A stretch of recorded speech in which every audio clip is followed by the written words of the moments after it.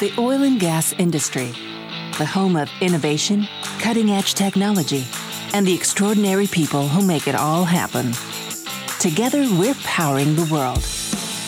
Here are the stories of business builders who are leading the way in the energy sector. This is Zebra Marketing Solutions Oil and Gas Business Builders Podcast, where we explore the real experiences of today's leaders in business growth with key takeaways to start implementing right now in our own companies. And now here is your host, Laura Kamrath.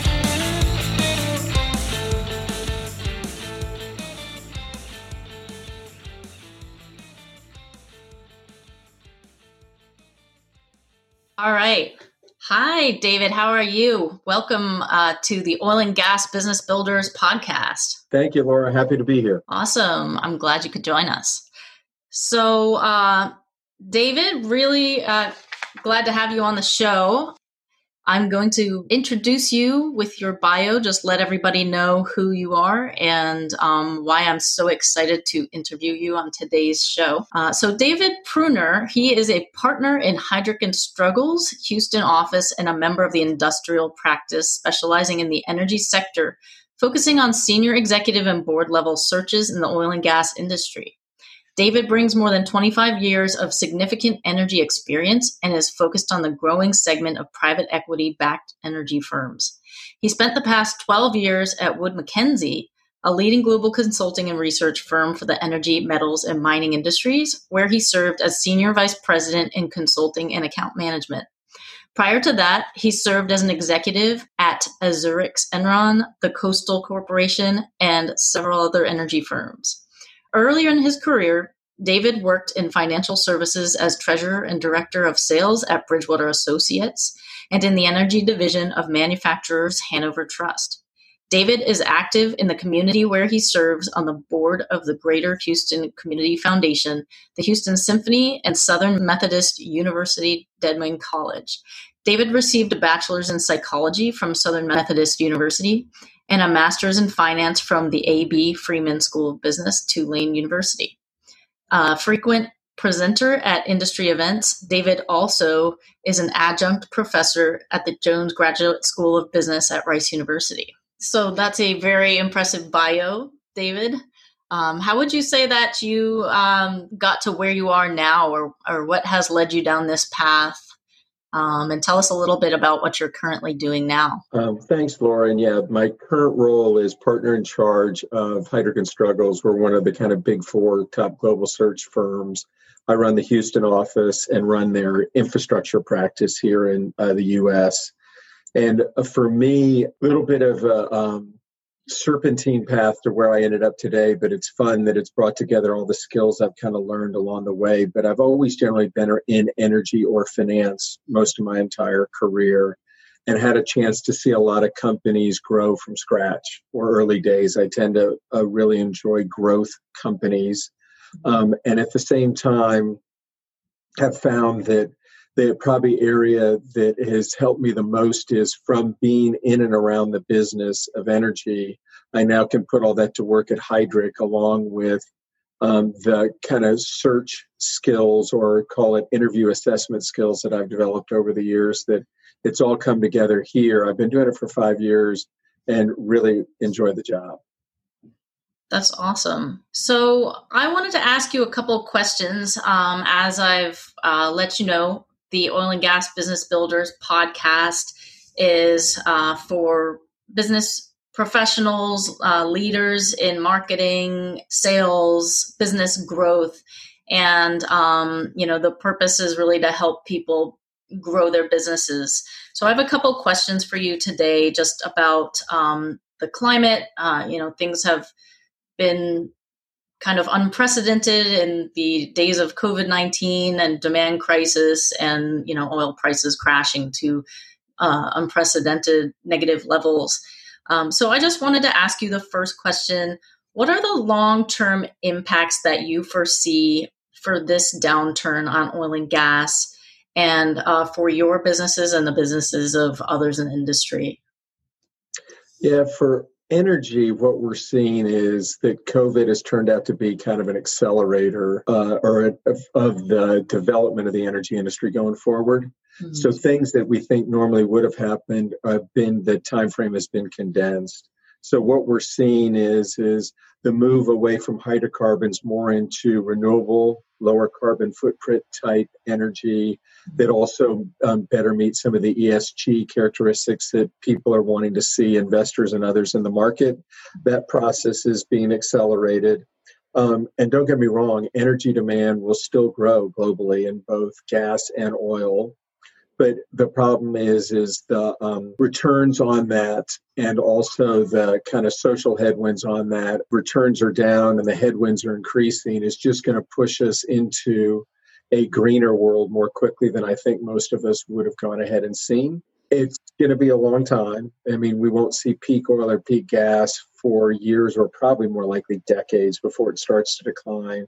But the growth areas for energy are obviously more on the renewable side at the end of the day. And in general, just the movement to more virtual work and companies has become a much bigger deal. We are now hiring people for executives for companies. We just finished our first last week where the candidate and the company never met face to face. It was all virtual. So he is now going to be taking his family to a new city to be CFO of an entity, having never visited that city to live there or to go and meet the clients. So the ability to both work virtually and execute virtually has greatly increased to something I thought we all thought we'd get there. But it means that you're going to have a more dispersed workforce, and which would also offer greater flexibility to go ahead and do that. The other part you're going to see in industry overall is obviously the air has been much cleaner across the globe. For the first time ever, there's no experiment that could have simulated what just happened with the huge decrease in demand and energy consumption due to the economic slowdown that's happening across the world. And I think that's going to create an acceleration in the effort to try to go ahead and get back to that as quickly as possible. Again, an event that'll take quarters, years, or maybe a decade or two, but that's going to happen sooner than we thought because people have now seen what it can be like if we move to less hydrocarbon consumption and either less consumption overall or greener forms of energy. Mm-hmm. Yeah, that's a really good point. The decrease in demand, it's good for the environment perhaps, but maybe not so good for oil and gas businesses. Yeah. But so talking about that and the changes you've seen with remote work, do you think those are changes that we are going to continue to see? Is that something that's going to persist, do you think, into the future, that it's just going to become more acceptable, not to travel for work, to, work from home or not make that business trip? Undoubtedly, yes. And we're already seeing it. We've been holding a series of CHRO roundtables. We just get a dozen together at a time to talk about the changes and what's going on and so forth. And what's happened in that is the one thing they've all said, and they're all generally generationally 45 plus, so of a certain generation, 45 to 60, is they said, listen, whatever excuses we made in the past to the younger generation of not wanting to work at home, not being productive, the necessity for congregation, exchange of ideas, face-to-face, that's all gone out the window. They said, we've shown that we can continue our business effectively remotely. So that is only going to accelerate our movement to that. And people finding that there is an amazing amount of stuff you can get done by not having to hop on a plane or not having to physically go ahead and get together. So that will undoubtedly, and they're now trying to establish policies, procedures, and other guidelines to enable people to potentially, quite a few of them, just never come back to work. They would just work from home. Wow. Yeah, I know there's a lot of people who always said they wanted to work from home. And I wonder, are they still feeling that way? Or, is it just a frustration that people would rather get back to work and see their colleagues? And, I think it's just a big change that we're all going to have to adapt to and with probably some ups and some downs to it. And in the end, we're going to end up where you would imagine, that is with neither of the extremes. We're just going to end up with some that'll be home, but even the ones home still want to get in now and then. So the need for real estate, the need for an office anymore, the hoteling and more cooperative type space. Our companies, I think, are going to, because many people still desire to have some of that, but many folks have shown, and I truly think people are working harder at home than they were in the office, or more productive for sure. What's neat is some of our CHROs have talked about ways they can tell the folks that aren't being productive and they want them to come back into the office and so forth, but not that they can't learn those techniques over time too. So there's a variety of ways that they can move to that more quickly. Mm. So speaking of people and being in the workplace, what implications does this have for career people in oil and gas? We've got 38 million unemployed people in America, according to the news, which is just, unbelievable. And I know there's a lot of people worried about jobs and wondering about career transitions or what's going to happen to their job. Can you speak to that and what have you been seeing? Yeah, well, the first advice I have, if you have a job, stay in it.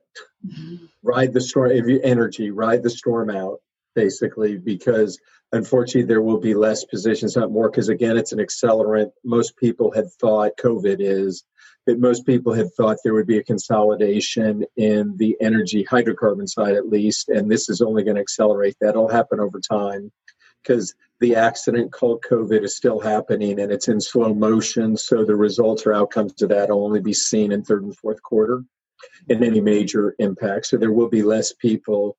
For others, and kind of what I teach the kids at the Jones School is that if you're on the hydrocarbon side, don't get me wrong, you've probably got a job for the rest of your life in one form or another, but you're in what will be seen as a declining industry. Again, at least in popularity and also market attention, because the S&P energy companies now represent only 2.9% of the S&P, the lowest it's ever been. It used to be double digits over a decade ago. So literally, Apple is bigger than every public energy company's market cap combined. One company. So what's happened is you're going to lose the public presence of the significance of energy, which is disappointing because unfortunately it's essential to everything we do in the world. Brings millions of people out of poverty every year, is showing as you bring energy and power and the ability for that, besides the health benefits to various countries around the world. But that said, that it's energy. It's energy. It's not just hydrocarbons. We are in the hydrocarbon era that is now on the decline for those other reasons, not demand, but for the other reasons, returns, ESG and things like that. There is a whole new energy sector that's evolving on the power side, on the battery side, on the solar side, on the wind side, on and offshore and so forth. Many of those skill sets still apply there. It's important that Houston continue to go ahead and be the place where that innovation comes from and those jobs exist, because many of those transfer over. And as I've told other students, you're also in a situation where the infrastructure world, which is basically the people that build the airports, the roads, go ahead and deal with ports for shipping and also other utility type services like midstream oil and gas, like electric and gas utilities. There's other areas like that you can move into. And we have seen many people, and actually personally have taken folks from the energy industry, move them into the infrastructure world, which is a growing area in need of support and repair. And the skill sets are very similar. So that there's an infrastructure step out many people can do that are interested. And we actually see more and more infrastructure funds opening offices here in Houston. It started with just their midstream people, and now they're bringing in people that know power, people that know ports, people that go ahead and know communications, and some of the digital investments that they make, so that it's another growth area where you could literally change jobs and not have to move. And we see that trend continuing. Wow. So, yeah, that's really interesting. And, I know it wasn't that long ago that we had the downturn back in 2015. And, I know people were concerned then and a lot of people lost their jobs and it hasn't been that many years and this is, happening again. So it's really, good to think about and look at, is there, places that people can move, and that's a really good point. So what would you say must new leaders in energy have to thrive in business going forward? So, as we hire executives into C-suite teams and also board members, some of the biggest things we're learning now is this change was happening already on the hydrocarbon side. And again, let me reemphasize, hydrocarbons are going to be around for decades to come. It's not. But what happens is COVID is now going to shorten that time even more as we go ahead and move to greener forms of energy. And what that means is that the energy industry is going to become much more diverse, and that is other industries, other technologies are going to be playing into the energy business. And what that means is the executive has to pull their field of vision from just the hydrocarbon world and direct competitors and markets they work in to look across the entire the industry spectrum, energy first, renewables, those kind of things, and then broader industries. Because what changed also from the public company side and also from the private was growth for growth's sakes and growing reserves and bringing on debt to do that every year doesn't work anymore. Those investors have vacated the energy market, which is why the hydrocarbon side, which is why it's shrunk to just 2.9%. But at the same time, they now have to compete with every other industry on living within cash flow, making real returns, not destroying capital. And that's a different skill set than many of them were raised on. So what we've seen in some of our analysis of looking at top management in energy companies, diversity in skill sets and backgrounds is it's generally been led by technical people. And the technical people going forward may not be the ones leading, and that it could be geologists, geophysicists, petroleum engineer types, and rather you may find people with more rounded energy operating, supply chain, industrial operations type backgrounds, and also folks more financially minded that have worked in companies where it all is about return on investment, living within cash flow, better balance of management, balance sheet, and things like that.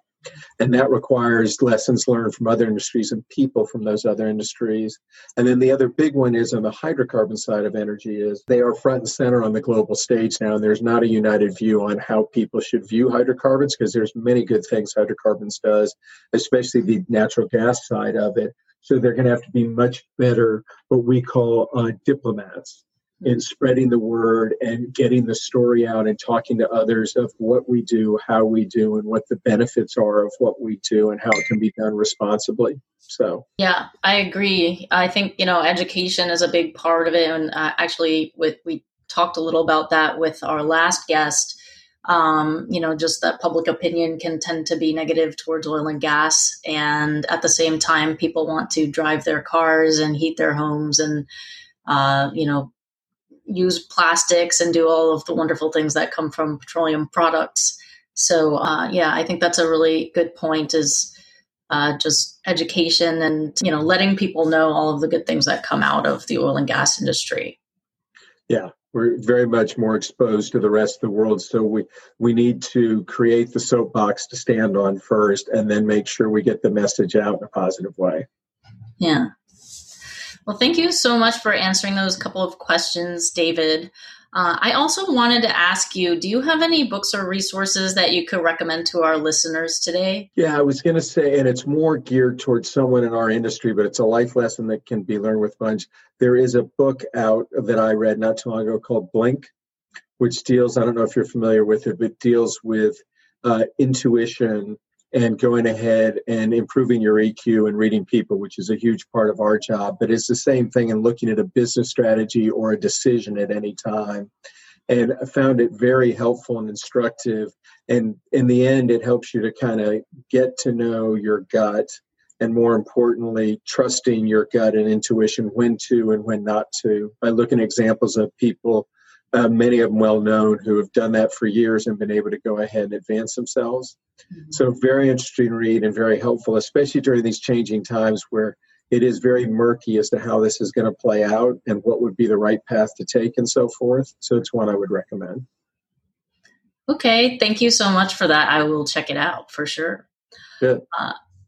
So thank you so much, David. It's been a pleasure having you on. Are there any last thoughts you'd like to share with our listeners? No, just that, we are going through a dark period for our industry that is going to take a while to work out. We have always been through cycles in energy. This is another cycle, but it is different. The industry fundamentally changed in 2015 when crude came from triple digits down to single digits. And the hydrocarbon age is still got a ways to run, but unfortunately is in secular decline. So we'll continue to have these cycles, and we will cycle out of this a year or two from now. We may be talking a totally different market. But at the end of the day, that change going on is something that I think people early in their career need to keep in mind, because it will be happening probably at a more rapid pace than we thought. Yeah, I know it's probably a real challenge for especially new graduates coming out into this climate of all kinds, in all industries. It's just a challenging time.